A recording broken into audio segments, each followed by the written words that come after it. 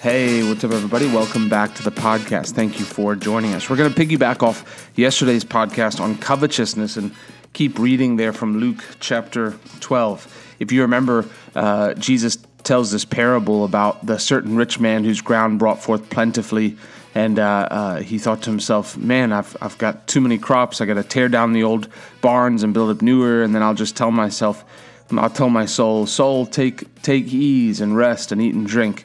And then God said, your life will be required of you. But verse 22, it says, and he said unto his disciples, therefore I say unto you, take no thought for your life, what you shall eat, neither for your body what you shall put on.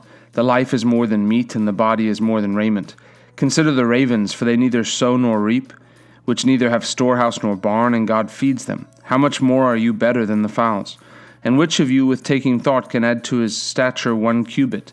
If you then be not able to do the thing which is least, why take ye thought for the rest?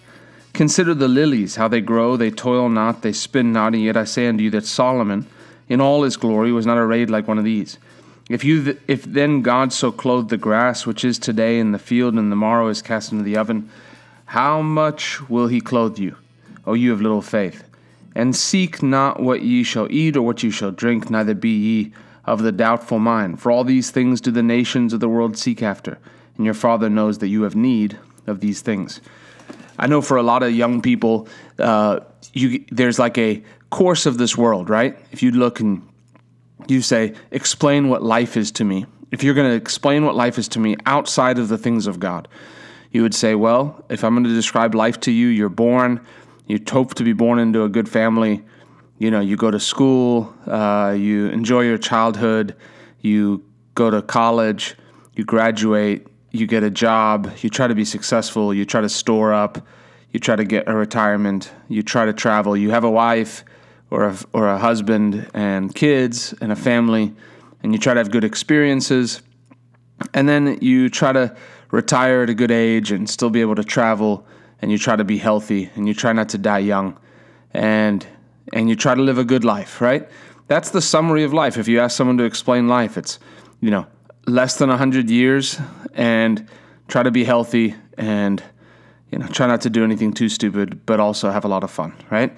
And that's a description of life. And so there's a normal path and cares of the world. And so Jesus is saying here, as children of God, as children of the Most High, we have a different set of ideals. Simply is that eternity matters for us. And there's a phone call coming in. Eternity matters for us. And so what is that saying? He's saying when you look at life, don't look at it to the perspective of 100 years. Look at it through the perspective of eternity. That the real life starts once we die. That yes, this is a time now where we go through things and there's difficulty, but eternity is forever. And so the bulk of our life, in 1,000 years from now, we would have had a lot larger portion of our life on the other side of eternity than we do here. And so view everything from an eternal perspective. And so when it comes to the cares of the world, I think this is pretty eye-opening to see what Jesus says. He says, number one, he tells us what not to think about. You know that you actually have to choose what thoughts you think about. People who get depressed become the stepping stones up to depression are being filled with self-concern. That's even why they do like self-care Saturday or self-care Sunday, or, it's like the more inward focused you become, the more depressed and the more prideful you can be. Depressed or prideful you can be. So he's saying, take no thought for your life. As children of God, our life does not revolve around us. And it's good news. It revolves around the kingdom of God. That the focus of our life can be Jesus Christ and doing what he's called us to do. There's a freedom in self-forgetfulness. And so he tells you, he says, hey, don't think about these things. Put this on the list of things that you don't think about. Just like you shouldn't be thinking about killing people, right? We know there shouldn't be playing out things in your head. You hear stories of these people who do mass shootings, right? The people go into schools and they had notebooks of pictures of them blowing people up and things. There's a thought life that tends to evil. So people know, hey, I'm not supposed to think about killing other people. I'm not supposed to imagine killing other people. But at the same time, you're not supposed to spend time wondering what I'm going to eat, what I'm going to drink, and what I'm going to put on. But it goes beyond that. Jesus said, don't worry what you're going to eat, what you're going to drink, what you're going to put on. But for many people, it's not just those things. This is actually still a form of covetousness. Covetousness isn't just desiring what other people. Covetousness is a heart fixed on things. So yes, you can covet your neighbor's donkey, but if you're just coveting the donkey at the dealership, it's still a problem. When the motivation of your heart and the motivation of your life is, I need to get this car, and that's all you think about, that's a problem. The Lord is saying, take it from a more eternal perspective. What's going to matter in 100 years from now? You know, the Lord, the Bible even says here, the Lord knows what you need. He knows you need these natural things. Look at the lilies of the field, right? God clothes them. What is he saying? He's saying God knows that you need clothing. God knows that you need a place to sleep. God knows that you want a spouse. God knows that you want kids. But you don't need to spend your time thinking or going after these things. So as Christians, here's a bit of here's some instruction for us. And here's direction. While the rest of the world is looking at the course of their life, where they're going to go to school, where they're going to get a job, if they're going to make enough money, this is life for people. Try to have a good family, try to have kids, try to go on vacation. This is life. What do they not think about? Well, I really want to make an impact in this world. Some people do. I want to help take care of pollution, and it's misguided, because on the inside of us, there's a part of Jesus Christ. There's a part of our Creator that wants to see people reunited to the kingdom of God. Being a soul winner is the call of calls. It's what every Christian is called to do. And so God is saying, number one, this is what not to think about. And then he says, instead, think about this. He said, consider the lilies of the field. If the idea of money and preparation for the future is going to pop into your head, think about the testimonies of how God has provided beforehand. And then the next thing he says, God knows that you need these temporary things, and he will give it to you. And then what does he say? Don't seek after these things. This is what the Gentiles seek after. So he says, first of all, don't think about them. And then secondly, don't seek after them. And then after that, he says, but do seek after the kingdom of God. Jesus is giving us very practical advice on how not to think and how to think. If you want to be healthy, you have to think healthy thoughts. If you want to be successful, you have to think successful thoughts. If you want to be positive, you have to think positive thoughts. You're not going to be positive thinking negative thoughts about yourself. You may have had a negative self-image. You may have had a negative idea about your family. You may have a negative idea about who you are as a spouse or as a catch for a spouse, right? You may have a negative mindset, but you have to change that. You have to look at it from God's perspective. What does God love about me? What does God see in me? I'm holy. I'm righteous. I'm a child of God. I'm valuable to God. I'm loved by God. You start to get a new image of who you are. And so he's saying, don't think about these. Don't think about these things. Negative thoughts. Stop thinking about these things. Stop thinking about lack. And this doesn't mean we don't prepare. Doesn't mean you don't go to school. But you do exactly what the Lord has told you to do. You shouldn't make decisions based on, like I say this, you shouldn't move cities based on a job. If the Lord told you to go, you go. But you don't make money decisions and moving cities, uprooting your family, going to a different state where you don't know if there's a good church or, we'll just figure it out. No, you go you seek first the kingdom of God. So God's telling you what not to think about, what to think about, what not to seek after, and what to seek after. And really, it all comes down to eternal treasure. I want you to see how these two correlate. Psalm 127, verse 2 says, it is vain for you to rise up early, to take rest late, to eat the bread of anxious toil, for he gives blessings to his beloved in their sleep. And then 1 Timothy 6:17-19 says, charge them that are rich in this world, that they be not high-minded, nor trust in uncertain riches, but in the living God, who gives us richly all things to enjoy. If you look back at Luke 12, and in verse 2, it says, fear not, little flock, for it is your Father's good pleasure to give you the kingdom. So he says here in 1 Timothy 6, verse 17, who gives us richly all things to enjoy, that they do good and that they be rich in good works, ready to distribute, willing to communicate, laying up in store for themselves a good foundation against the time to come, they may lay hold on eternal life. What is he saying here?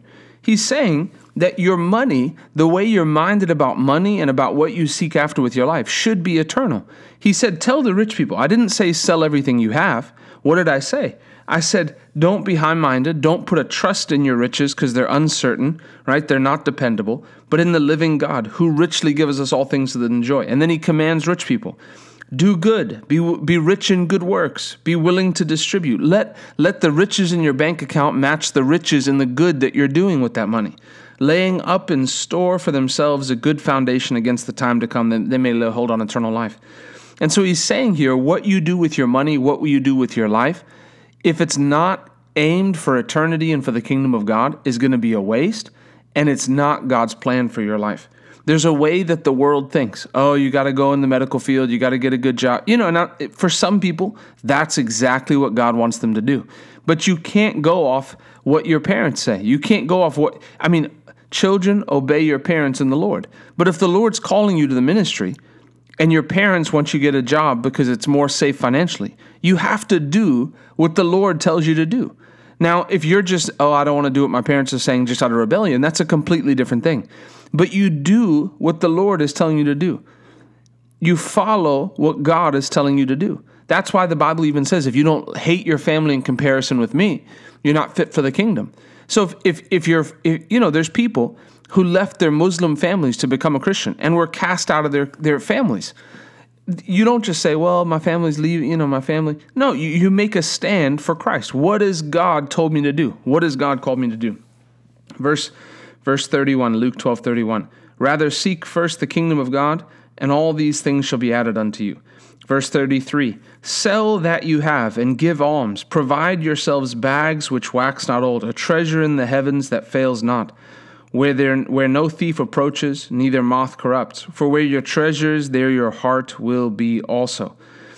And so I know it sounds contradictory, but Jesus isn't saying to every person across the board, sell every one of your possessions and give alms to the poor. He's relating this to the parable of the man who had money in store and wanted more and more and putting everything in store. He's saying, hey, what you need, you keep what you need. If you're using it for the kingdom of God, great. But if it's there just to be something that you can put your trust in, that's a problem. Sell what you do have, the over and above, the extra, and give to the poor. Be rich in good works. If you don't start now, when will you start? If you're making $500 a week and you're not tithing, do you think you're going to tithe when you make $5,000 a week? You won't do it. If you're making $500 a week and you're not giving over and above the tithe, you think you'll start when you have more? People always say, I have more. I'll give when I have more. No, you decide. For me, I decided to start. I was raised to tithe, number one. But when I started making money, I would come and I would give offerings. And I've told this story before, how I pledged $1,000 in the building fund, and I would go and I would work hard and I would make $80 or $60 or $100, and I'd give the whole thing in the building fund. And the Lord sees that heart and he can promote. And that's why my brother and I went into business, and very soon after going in, we were making each $100,000 a year, and then 200, and then 300. It's like the Lord will promote people. Why? Because you start where you're at. And so all of covetousness is defeated by giving. It's a spirit of giving. Covetousness wants to hoard and store up because it trusts in riches. But riches are uncertain. You can put money in the stock market, then in a day the stock market plummets. And then you could put money in Bitcoin, and Bitcoin goes up, and then it plummets, and it's uncertain. But one thing is for sure, God will provide all your needs. He says, don't even worry about these things. Why is he saying that? Because he said the Gentiles worry about these things.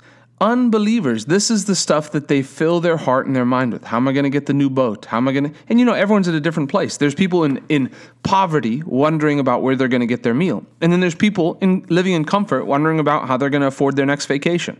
And then there's people who are rich wondering about how they're going to buy their second house. And it's all a worry and a concern about provision. I want to tell you, let me break the myth here. If you start making very good money, if you don't deal with anxiety and worry concerning money, it never goes away. It just changes. Before I was making money, I cared less about money than when I was making it. Then I started making it, and then I was worried about money. I was more worried about finances, making 6 figures a year, than I was when I was only making $20,000 a year. Why? Because it's a care, and anxiety comes from the devil. And so if the worry never changes, it'll be like, well, we got to figure out money for vacation and retirement, and tax season's stressful. And it's like the anxiety never goes away. So what is he saying? Don't spend your time worrying about these things. Spend your time focused on the kingdom of God. Spend your time winning souls to the Lord. Spend your energy knowing there's coming a day where I'm going to stand before God, and I want to hear, well done, good and faithful servant. And then I'm going to finish up here as we wrap up. Luke 12, continuing on. And then he says, verse 35, right after that, after he says, where your treasure is, there your heart will be also. Let your loins be girded about and your lights burning, and you yourselves like unto men that wait for their Lord, when he will return from the wedding, that when he comes and knocks, they may open unto him immediately. Blessed are those servants whom the Lord, when he comes, shall find watching. Verily I say unto you, that he shall gird himself and make them to sit down at meat, and he will come forth and serve them. And if he shall come in the second watch or come in the third watch and find them so, blessed are those servants. So what is he saying? We live ready to go. And the truth is here, the Bible says, occupy till I come. And so for us, if we get in the mindset of saying, well, the Lord's delaying, if we knew, hey, if the Lord showed us, hey, I'm coming back in the year 2218, there would be no urgency, because then you just think, oh, I live a long time. But it's almost like there's two sides to it. If you think the Lord's coming in the next 3 years, you can be like, what's the point? I'm not even going to be married. I'm not going to have kids. But it's neither of those things. You live like you're going to see the end of your days, like you're going to be 95 when you pass over into eternity. But at the same time, there's a divine urgency that I live my life watching. This is the eternal perspective. I live my life with the eyes looking to eternity. That when it comes to my money, I'm putting it into the kingdom of God. When it comes to my actions, I'm putting it in the kingdom of God. That I'm not saying, well, I don't need to finish school because the rapture is going to happen. No, you occupy. You keep going after what you are going after, like the Lord, because the Lord hasn't told us. The Lord could come back in 3 years. It also could be 30 years. It could be 40 years. But you live with your eyes. The Bible says, blessed are those who, when the Lord comes back, he finds them watching. So are you watching? Are you waiting? Are you living for eternity? Is your money directed towards eternity? Is your life directed towards eternity? If it is, you will be blessed. God will call you blessed. God bless you. I love you. We'll see you on the next podcast.